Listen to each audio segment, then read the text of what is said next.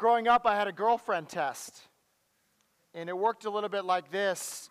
My parents had a lake house, and we had a canoe, and what would happen is I would take these girlfriends on a canoe ride, and I wanted to see what they were like paddling and canoeing together on the lake. And I tried a few different girls. I remember one girl, they usually went like this, we would paddle across the lake, which was a little strenuous, and I would see how they were at paddling and stuff like that, and then I'd do a little splashing to see how they would respond to that, splash them, get them wet. And I had one girl I dated,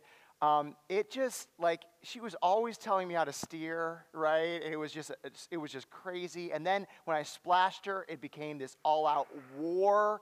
And it was just this fighting and bantering the whole canoe trip. And then there was another girl that she could not paddle to save her life. And also, you must think I'm the most meanest guy ever. But she couldn't paddle to save her life. And then when I splashed her, she just got really, really upset. And it was just a whole scene and all those things. And then there's this one girl that I took out on a canoe ride. And we did the thing. She paddled well. She let me do the steering. I splashed her. She splashed a little bit back. It was fun, all those things. And then we're on the way back to the lake house. And I'm sitting in the back. It's kind of cross-legged in the back. And this girl, it's weird. She looks back at me and gives me this smile. And I'm like, what is going on? And the next thing I know, she flips the canoe over, and we were in a pretty shallow point. I remember my head hitting the bottom of the lake, and I think at that moment, when my head was hitting the bottom of the lake, I said, this girl is for me. That's my wife now, if you didn't know. It's Erin. Yes. That's right. What would possess a southern sweet girl to flip over a boat? Well, it paid off.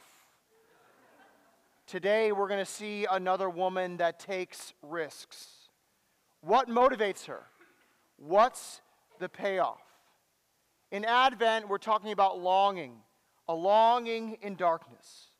What do we do in this broken world? What risks should we take? And what risks pay off? This morning we will see answers to these questions through an immigrant as she goes to gather wheat in the fields. It's a longer passage to read. Again, it's narrative. It's a very interesting story from Ruth chapter 2. So let's pay attention as we look at God's word from Ruth chapter 2.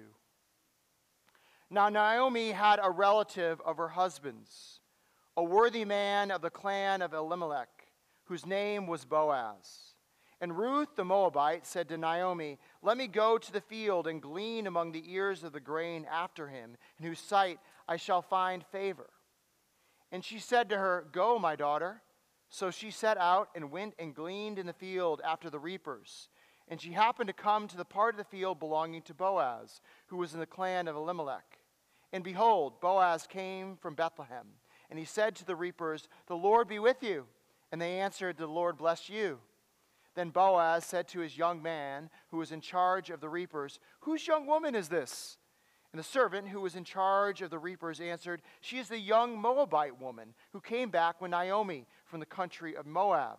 She said, please let me glean and gather among the sheaves after the reapers. So she came, and she has continued from early morning until now, except for a short rest. Then Boaz said to Ruth, now listen, my daughter, do not go to glean in another field or leave this one, but keep close to my young women. Let your eyes be on the field that they are reaping, and go after them. Have I not charged the young men not to touch you?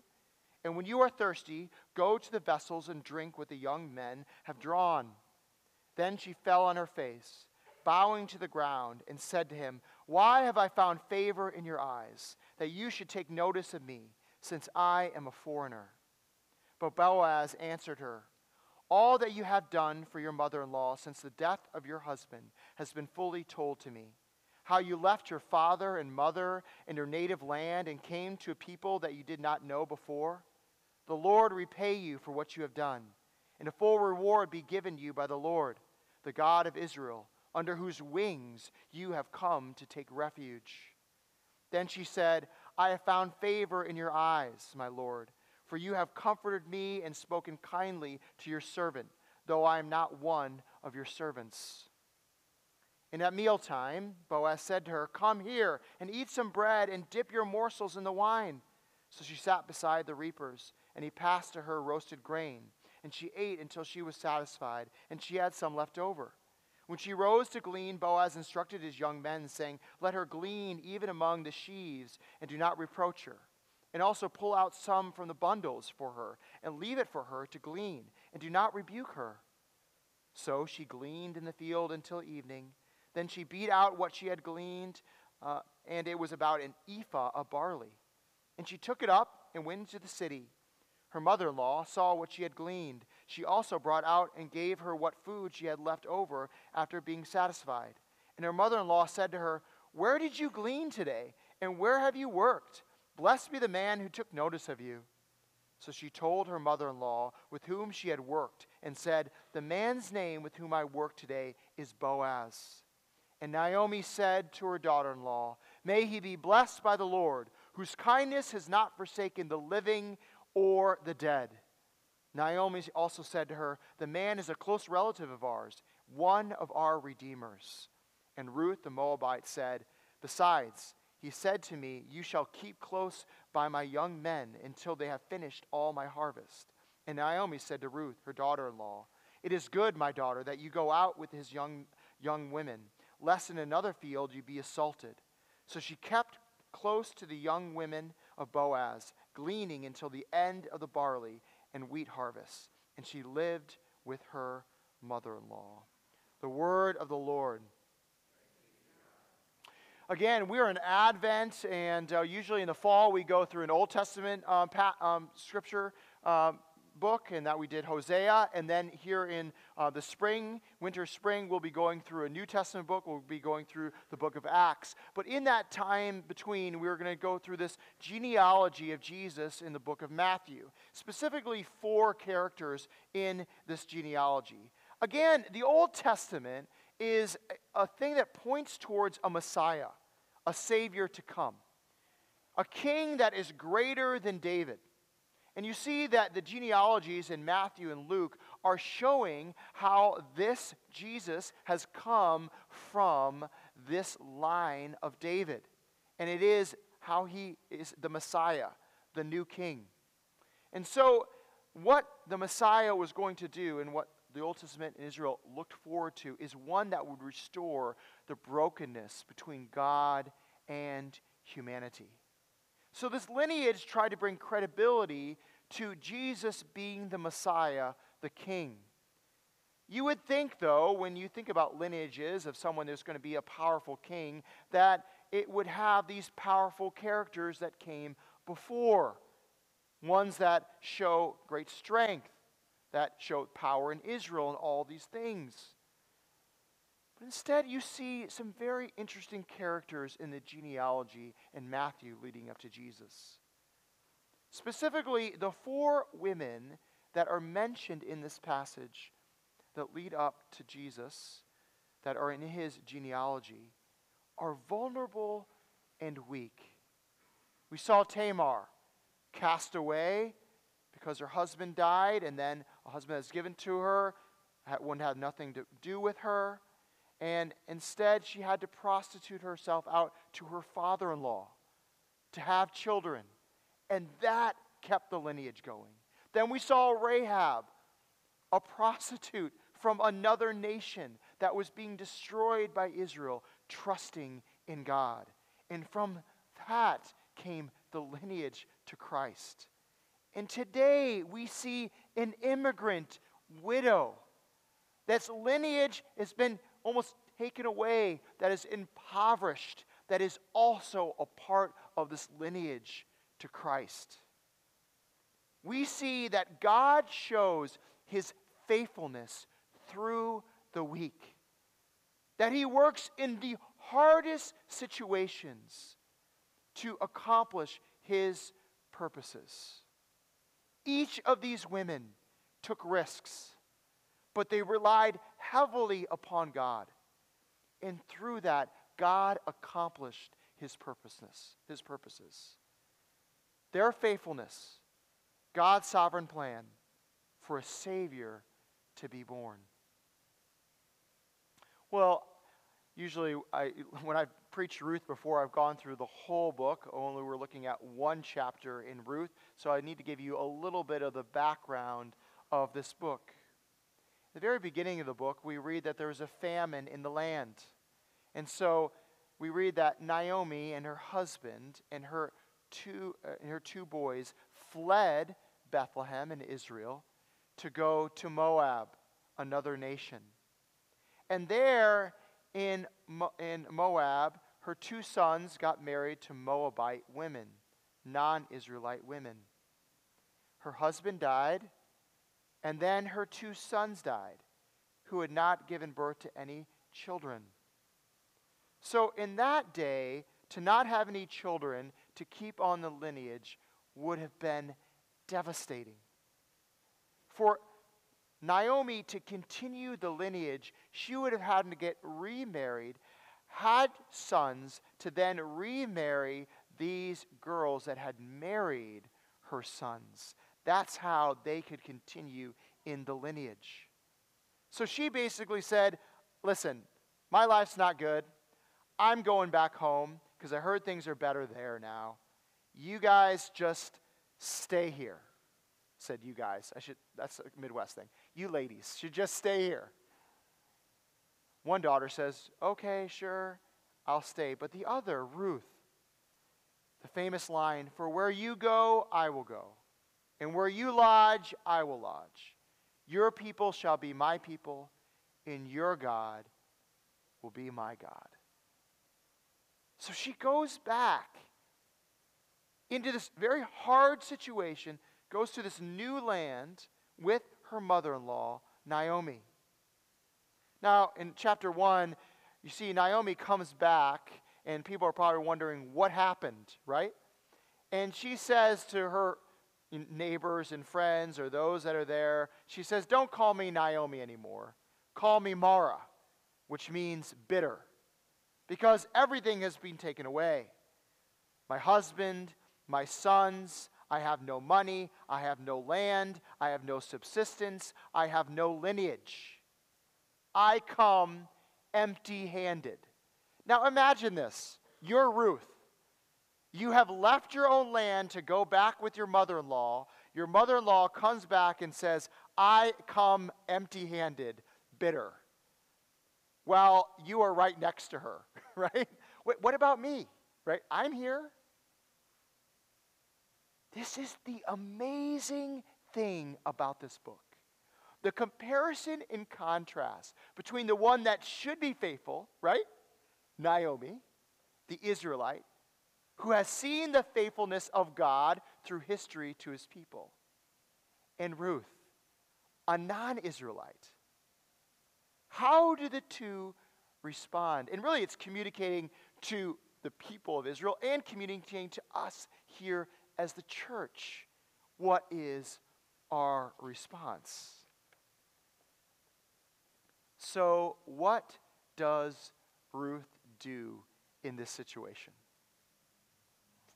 Well, we see in chapter 2 what she does. Again, they have little subsistence. They have no land. They have no protection. It's not a good place in this point in time to be a woman in that place. But you know what Ruth does? She goes out and takes part in an Israelite law. The law is this, that farmers, after they collect their grain, that they would leave some left over on the ground, this called gleaning, that these people would go that do not have money, that are poor, that could come and collect that is still left over on the ground for subsistence, to be able to live. And that was a law set up by the Lord to help the poor. Now, what is crazy about this is the danger of doing this for a few reasons, specifically for Ruth. One, she's a woman doing this. Two, she's doing it with no other man to come alongside her. Three, she's an immigrant, a non-Israelite, a Moabite doing this. You see that both Naomi and Boaz recognize that her doing this is dangerous. And he even mentions she could be assaulted by doing such a thing. But she goes out and does it. Now, she even goes further than that. Something that we don't always see in the text, but for the Israelites, they would see it. There's two parts of gathering the wheat. There were the reapers that came and would cut it, and then right behind the reapers would be the gatherers that would gather the grain. And then after all that is done, then those that would glean would be able to come.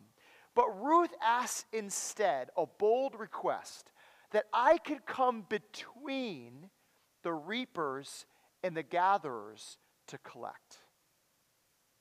She's asking to do something that is above and beyond this law in hopes that something good would happen. A very bold request. It would be like an employee saying, yeah, I know you have me at this job paying $15 an hour, but I actually want that job that pays $40 an hour. And to ask the head of the field, this is what I want. And that is what Boaz finds out this woman is asking.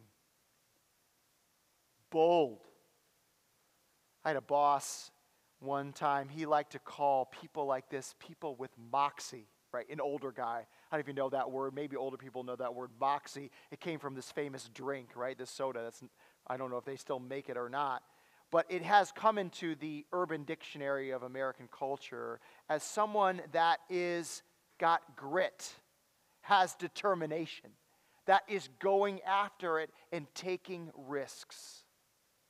Ruth has moxie.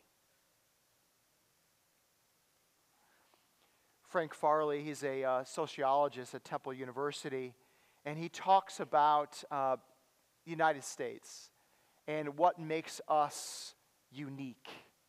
He calls us a type T nation, meaning a nation that likes to take risks.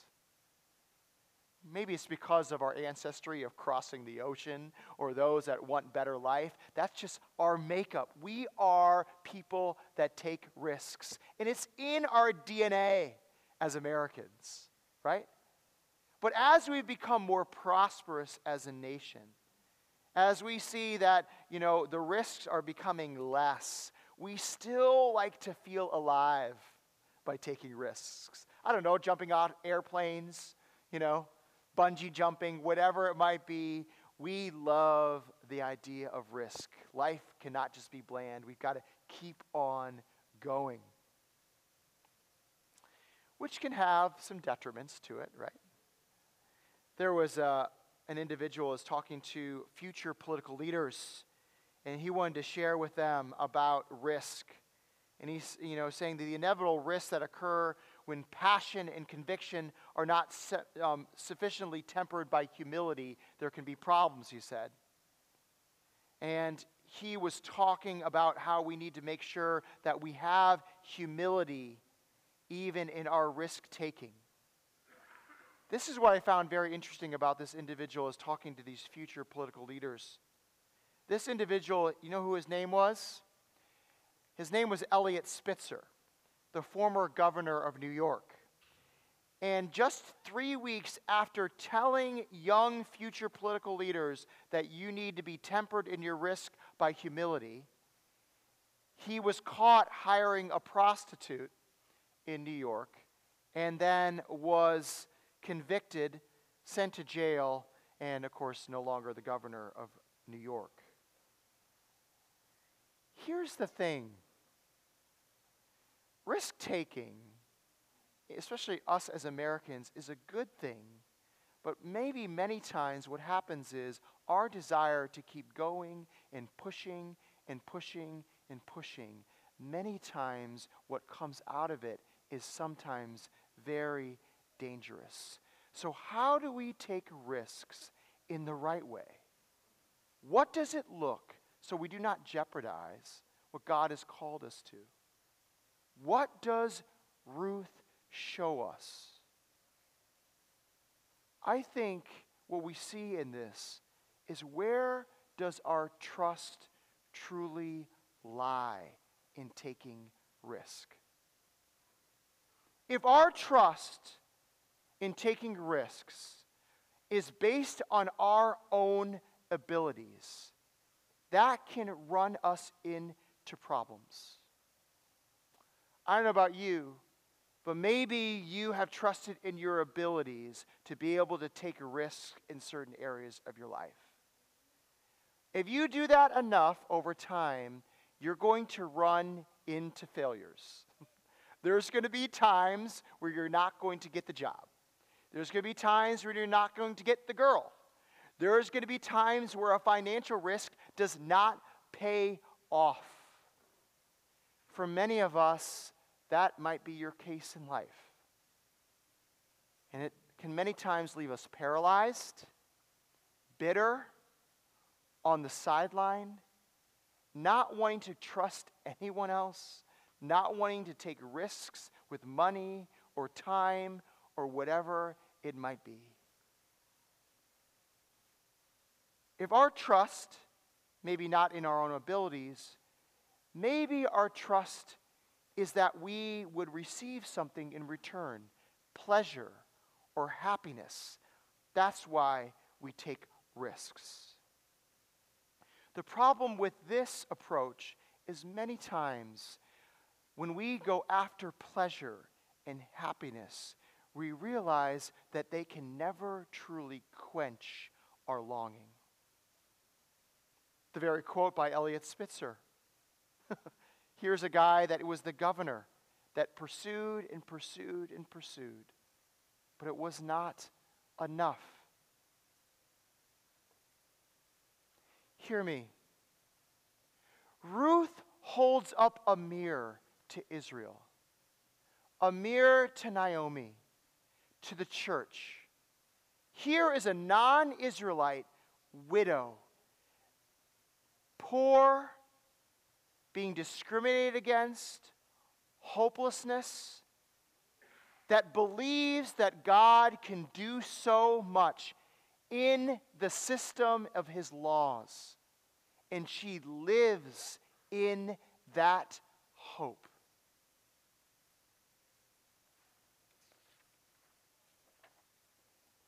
The problem for us is we do not trust the Lord that he will provide above and beyond anything we could ask or think. We sit paralyzed, not being able to move past the lies in our head that says, I failed before, things do not go well for me, I've been dealt a bad hand, it's never going to go well. And we just sit and do not trust in faith. For some of us, we think, okay, God cannot use my current marriage situation, my current job, my current situation to do amazing things in my life. And we doubt. And for some of us, we treat God as karma and calculated risk. I'll give so much to God, I'll do so much, so I get rewards in return. And this story holds a mirror to us. If we even knew how much God can bless us, we wouldn't be calculating how much we have to give, because it will always be over and beyond anything we can ask or think. Here's the thing. When I say things like this in a Presbyterian church, some of you might think I've become a health wealth preacher, right? Like I'm just saying, just trust, just do, and you're going to get everything in return. You think I'm talking about money, right? You think I'm talking about perfect relationships. You think I'm talking about those things. Who knows? It could be that. I'm telling you, there is something even greater than that. He will give you something even greater than that. And this is what we see in this book. We're introduced to a new character, are we not? Boaz. And we see that in chapter 2, it says kind of a coincidence, right? He comes, and it's irony that he uses, it is no coincidence that Ruth shows up at Boaz's field. In the very beginning, we get the character of who Boaz is. He greets people in that, the Lord be with you, right? That's what we do at church on Sunday morning. And then people are saying, the Lord bless you. You know, this is language you just use and we just think, oh, yeah, it's just something we say. No, here he believes it. May God be with you. And in that, he will do mighty things for you. He believes this and lives it. And you see how he lives it and how he responds to Ruth. So maybe, I hope, we just don't say these words tritely. That when we say, God be with you, that we would know what we're saying to one another. What is Boaz's response going to be to Ruth's audacious request? He says, great, glean among the sheaves. He says, go ahead. Between the reapers and the gatherers, you can gather. He says, come, eat among the workers. He says, what? Pull out some extra stalks for her. And then he gives her 30 pounds of grain, a half month's labor for workers she goes home with. She receives over and beyond what she is asking for.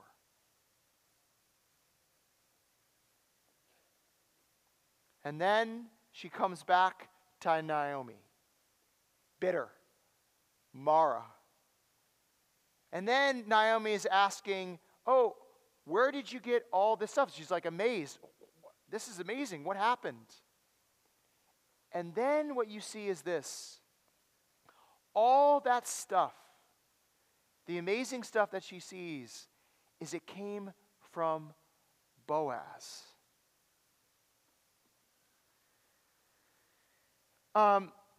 It's amazing as Boaz goes on and he talks about why he gave this to her. He says, you know, I saw what you did for your mother-in-law, that you left your land to be with her.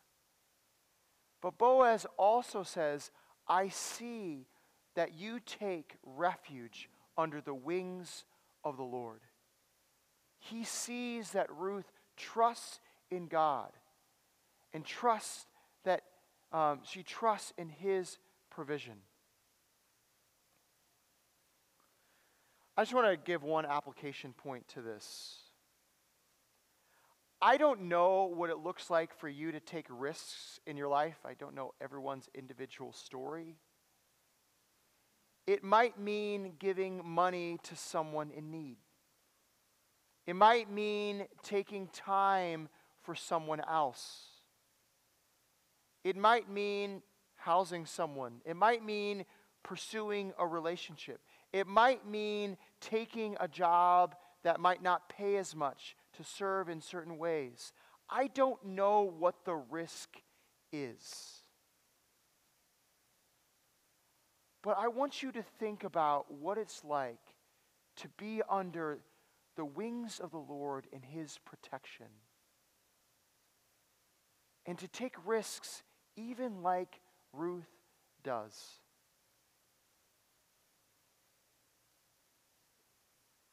Again, Naomi responds, it's amazing you got all this stuff. But then Naomi responds even greater when she hears who she got it from, Boaz, a kinsman redeemer. Now that might not be familiar to you. You got to read the rest of the book of Ruth to figure some of these things out, but to quickly explain that. For Naomi's lineage to be continued, she would have to marry a relative and then have children from that relative to continue the line, to have a land and protection and all these things.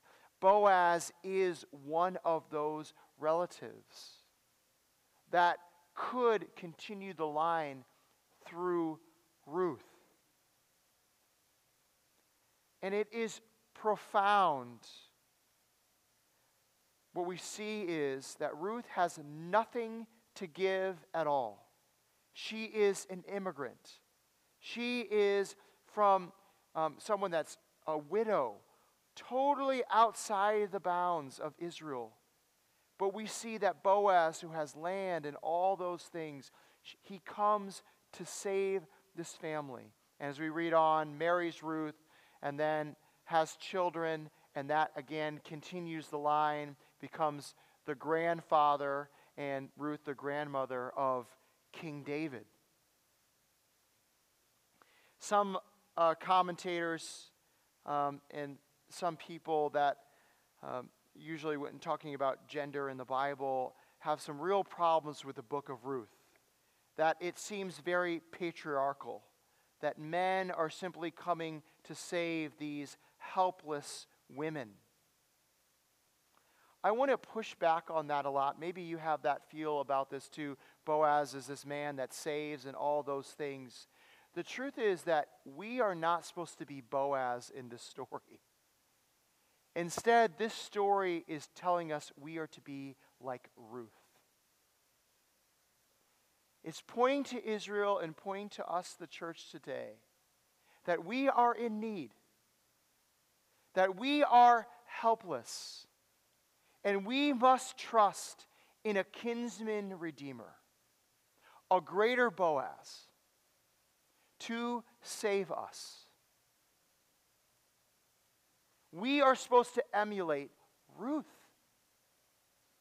one that trusts in the Lord, for someone to come into our helpless state and to save us. And you see what happens with this trust. Again, the grandmother of David. And then more than that, that what comes from that is the Messiah, the one that would be the Savior of all of Israel and the world.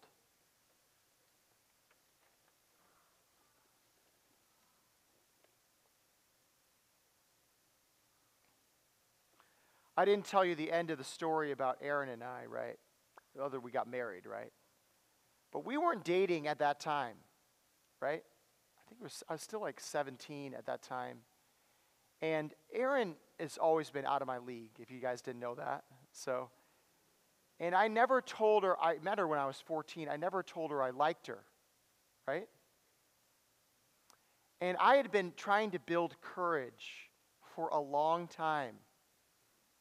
And it was a lot of journaling with the Lord, a lot of prayer, a lot of time, right? It wasn't until 2 years after that incident of the canoe ride that I finally told Aaron, listen, I've liked you for 5 years, and I'm putting myself out there. I have no idea what you think about me, but here it is.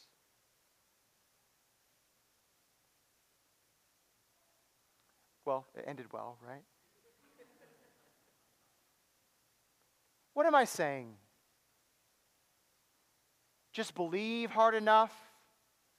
Just take risks? Good things will happen? You'll be like Ruth? You'll be like me? You'll find a wife or whatever it might be? That is not the point. Aaron and I have some lyrics from a song that hang over our bed. And the song lyrics say this: I've had only one love, and that is what you remind me of. Aaron and I have had one love, Jesus Christ. Our marriage points to His faithfulness and His goodness. That's what it does. Do you think marriage is the solution to my problems? That saved me?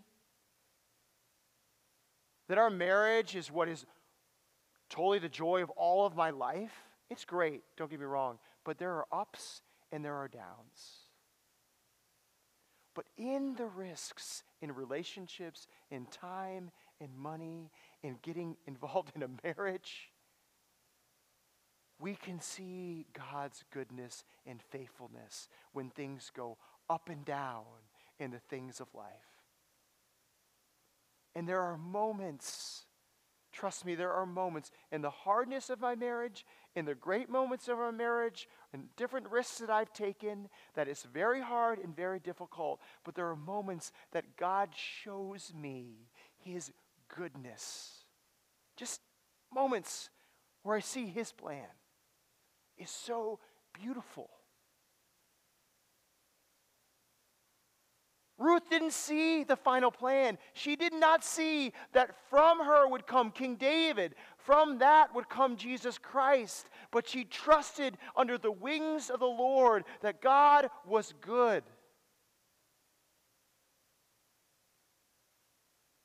Will you take refuge under the one who delivers?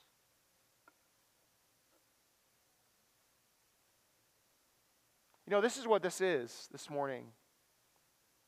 Here's one that took the ultimate risk, right? He trusted in his Father. He offered his life to a people that could not give anything in return. That in response, we might have life to abundance. That we might live with him eternally.